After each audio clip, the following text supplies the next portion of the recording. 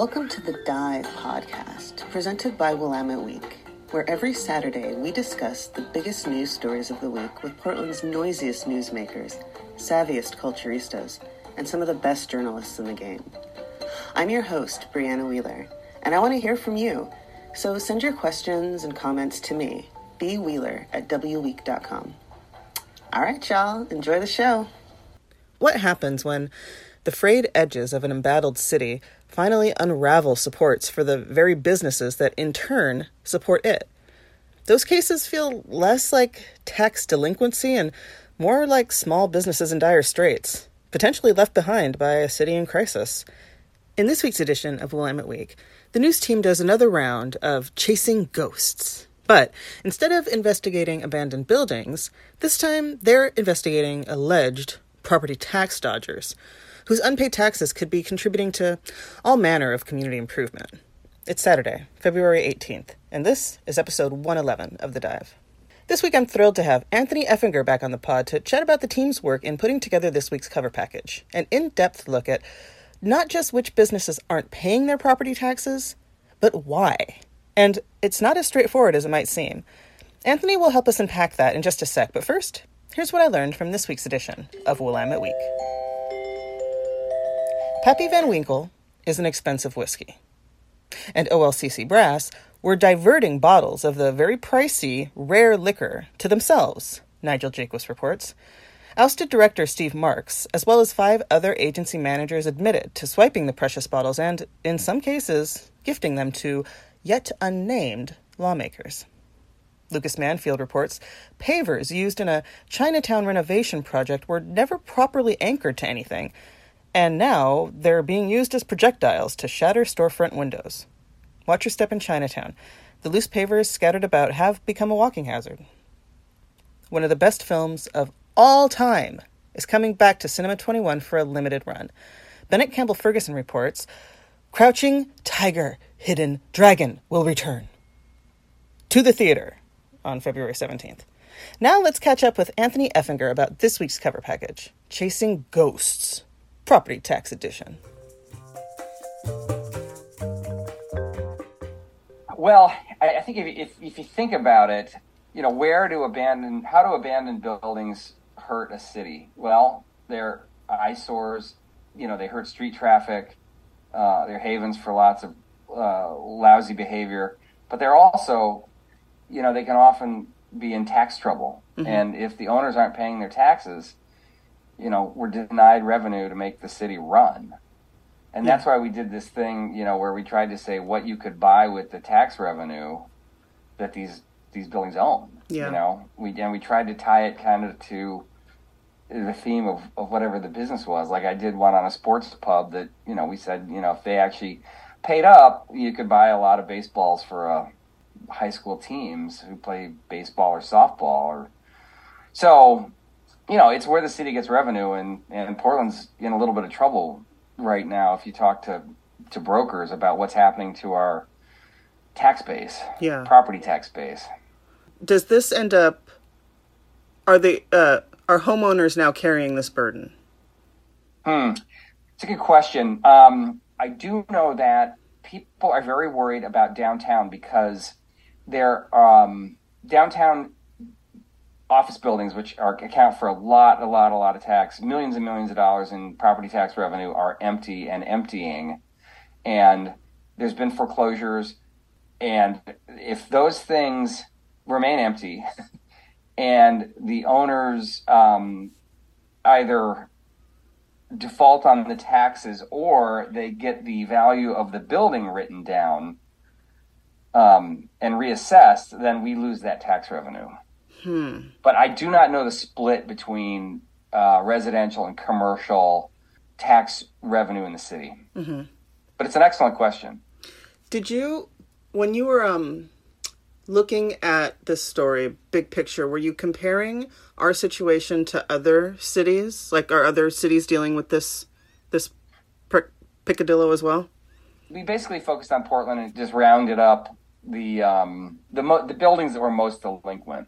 If I had to guess, I'd say Seattle's probably in better shape, and I'd say that San Francisco is probably in worse shape, only because San Francisco is really tech focused. Yeah. Right. So they bet big on tech. San Francisco bet big on tech with commercial property downtown. Yeah. That led the Renaissance down there, getting like, was it Salesforce that went in downtown there? And what's the restaurant rate? Yelp. Yelp was a big tenant in San Francisco. And, tech companies were the first to kind of go, all right, everybody can be remote.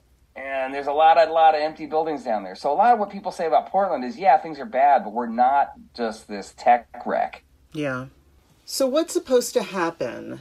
What's supposed to happen when a business that's, let's say it's a thriving business, and they just don't pay their property taxes? For example, the A&L Sports Pub that you covered. Yeah. Yeah, I know. They're doing great. They had a Super Bowl party. The place is going strong. I bet you they had a few bad years during the pandemic. But they're coming back. And here's the thing: they're paying. They wouldn't talk to me. I couldn't get them on the phone, but they're paying. If you look at their receipts, they're making payments now. So that's a plus. Is it because of you? I don't think so. I think those payments got logged. I know one definitely got logged before we started asking questions, and the other one is right around the same time. Mm-hmm. But they're trying to make it happen. Yeah. And here's the other thing. Like, the other one I wrote about was about this. I think the most interesting one that I wrote about was the hotel. Yes. The Sure Stay, which is just over 405 south of downtown, right? Mm-hmm. It's on the way up to OHSU, right? Mm-hmm. Home of and Sukis. This family has owned it since 1990. They're this Chinese family that, treat their employees really well. The front desk manager there is could not say enough nice things about these people. I talked to Phil Chung, the son, and he was the nicest guy ever. And he's just like, look, we're doing everything we can to stay open, but it's still really hard to get people to come downtown. Yeah. Downtown is still America. People who used to visit Portland and read about it in the New York Times every 2 weeks aren't coming because he says they still get questions about whether or not Antifa's running around downtown, and that's over, but the damage has been done. Mm-hmm. And so this guy can't get people into this hotel, and his vacancy rates have gone from 80 to 30%. He's like, and I got him on the phone there, and I was sort of like, hey, why have you paid your property taxes? And the guy was like, yeah, let's talk about that. All right, let's go. Yeah. You want to talk about that? And he's like, here's why. Mm-hmm. Because this place is screwed up. Yeah. Legitimate. He's like, yeah. I mean, he's like, look, we're on a payment plan for the water and electricity. And, and he's taking this guy, he has rented 14 of his what? How many rooms? 50 something say, to Multnomah County and the city for the Joint Office of Homeless Services. Yeah. Right? So they're housing homeless families. Yeah. Families with kids. And he's getting $75 a night. Mm-hmm. And that's revenue for him. And he's kind of like, look, there's a lot of homeless people out there. I can see them around my hotel. The city should take even more rooms from me. Yeah. It's just because if the tourists aren't coming back, you might as well do that. Totally. Some of this is not just like, oh, look at these tax deadbeats. It's not that. It's, these people are up against a wall. Yeah. I don't know if any business is worse off than these hotels downtown in terms of, especially this is not a fancy hotel, right? Sure. He was saying they're trying to get $99 a night, and if they don't get that, they're down 80. Mm-hmm. And they'll go as low as 75. He's like, if somebody walked in right now and said they want a room, he'd be like, yeah, pretty much any price, right? But now some of these higher end hotels are charging those kinds of rates, right? How does he compete with that? Yeah. When you can get a really nice room for that kind of price, what's this guy gonna do? Yeah. And are those fancier hotels that are going to be lowballing? Are they going to turn around and also rent to homeless families or make deals with the? I doubt it. Joint Office of Homeless Services.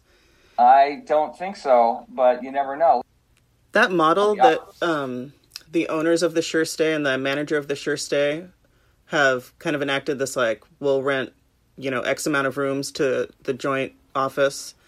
You're saying that, do you think that that's potentially a blueprint that could work for the other failing motels and hotels, or delinquent motels and hotels? This hotel owner seemed to think it would for him. Mm-hmm. But they're desperate for revenue. Yeah. And I know Multnomah County is renting some of these rooms. I asked them about this particular case. They didn't get back to me. And I know they've purchased hotels. Yeah. They have purchased some hotels. They bought one out, on 82nd? They cost a lot of money, right? But they're not. It's probably cheaper than building stuff, Totally. And I know they opened one. I can't remember the name, but they opened one that has supportive services in it, and there's people kind of at the front desk all the time. Mm-hmm. So it's doable. That's what these folks need. Yeah. But yeah, so there's some really, really, there's some stories that are really sort of that tug at your heartstrings, and then there's just people who just aren't paying their taxes. Yeah, that part. Speaking of, I'll give you an example. So the mall, the Lloyd Mall, the poor, sweet, bankrupt mall. Yeah. Okay. So most of the mall the mall was all owned by this company called Cypress Securities, Cypress Properties out of Dallas, and they walked away. They stopped paying their lenders, and their lenders were two. There was KKR, the big private equity firm, which has a real estate fund. And then there was another lender on just a little bit of the part of the mall that was Sears. Remember where the Sears was on the east side of the mall? Sure do. Mm-hmm. Yeah. Okay. So that had a different lender. So when that thing went, when they stopped paying and the bank took it back, KKR took back most of the mall. This other lender out of Salt Lake just took back the Sears. Is trying to take back the Sears property, but they have not been able to foreclose on it. Mm-hmm. Because that property is tied up in a bankruptcy of Regal Cinemas, which is a whole other story that you can read about in the Willamette Week. But Regal Cinemas went broke, and they have a claim on this thing, blah, blah, blah. So Cypress still owns this piece of the mall, and they should be paying the taxes, and they're not paying the taxes. That's who is responsible for paying taxes on foreclosed property. That's it. Yeah. That's a crazy question. It's foreclosed. It's not. See, this problem is it's not foreclosed yet. It's they're trying to be, and once they get a new owner, I imagine once the lender gets a hold of the property, they say they will start paying. But for now, it's like it's Cypress, and I couldn't reach them. I tried everything. I emailed them, I called them, and they're not talking. And I'm sure that the tax authorities aren't having much more luck. It's an interesting project. Nigel came up with the idea, and he got the biggest tax debtors, and it just reveals a lot of stories. It just reveals a lot of stories, about crazy things going on all over town, and the circumstances by which people end up in this situation they're all different, right? Yeah. They're just all different. Yeah. Some bad decisions, some bad economy. What was the wildest tax story that came out of this, in your opinion? I think the biggest one, is Umpqua Plaza. It has the largest property tax debt in Portland. Nigel wrote this one up. It was built in 1975. It has their names on the door, but it's owned by an affiliate of Zeller Realty Group. A lot of downtown Portland is owned by out-of-town real estate interests, is what I've found, because I've been poking around on some foreclosures. Yeah. And a lot of this stuff is owned by investors from out of town who bought the stuff at a bad time, trust me. This one that's a big number. Vacancy rates downtown are, reaching 27% in the fourth quarter. People think it's actually a lot worse. This building's kind of old. It's not exactly as centrally located as some others, like the Fox Tower. Umpqua Bank moved employees to Lake Oswego. Look, that tells the story, right? So that's a monster. Yeah. That's a lot of money. Yes. And it's a marquee name. Mm-hmm. In Port. Come on. So there's stuff like that, and then there's these funny little ones. Landlord of a payday lender owns a debt of its own. Dunkin' Donuts, I guess, was in here until 2004. The reason for this is delinquent is donut shops are fleeing the state. The Dunkin' Donuts at the corner of this intersection, I guess is one of the busiest intersections in in the state. Oh yeah, and Duncan abandoned the West Coast in 2004. Well, then I would have to argue with the slogan that America runs on Duncan. You'd have to argue with that, but I tell you what, if you go back to New England and you said something like that, yeah, they're going to come for you. They come for you. I mean, I'm sure they are just killing it out there. Yeah, they're supporting the entire economy out there. The whole economy of New England runs on donuts. It runs on Duncan. It runs on Duncan. Duncan. So yeah, we found out. We'd love to hear from people about any other, tax issues out there, because the city needs revenue to run. Sure does. And we gotta straighten stuff out.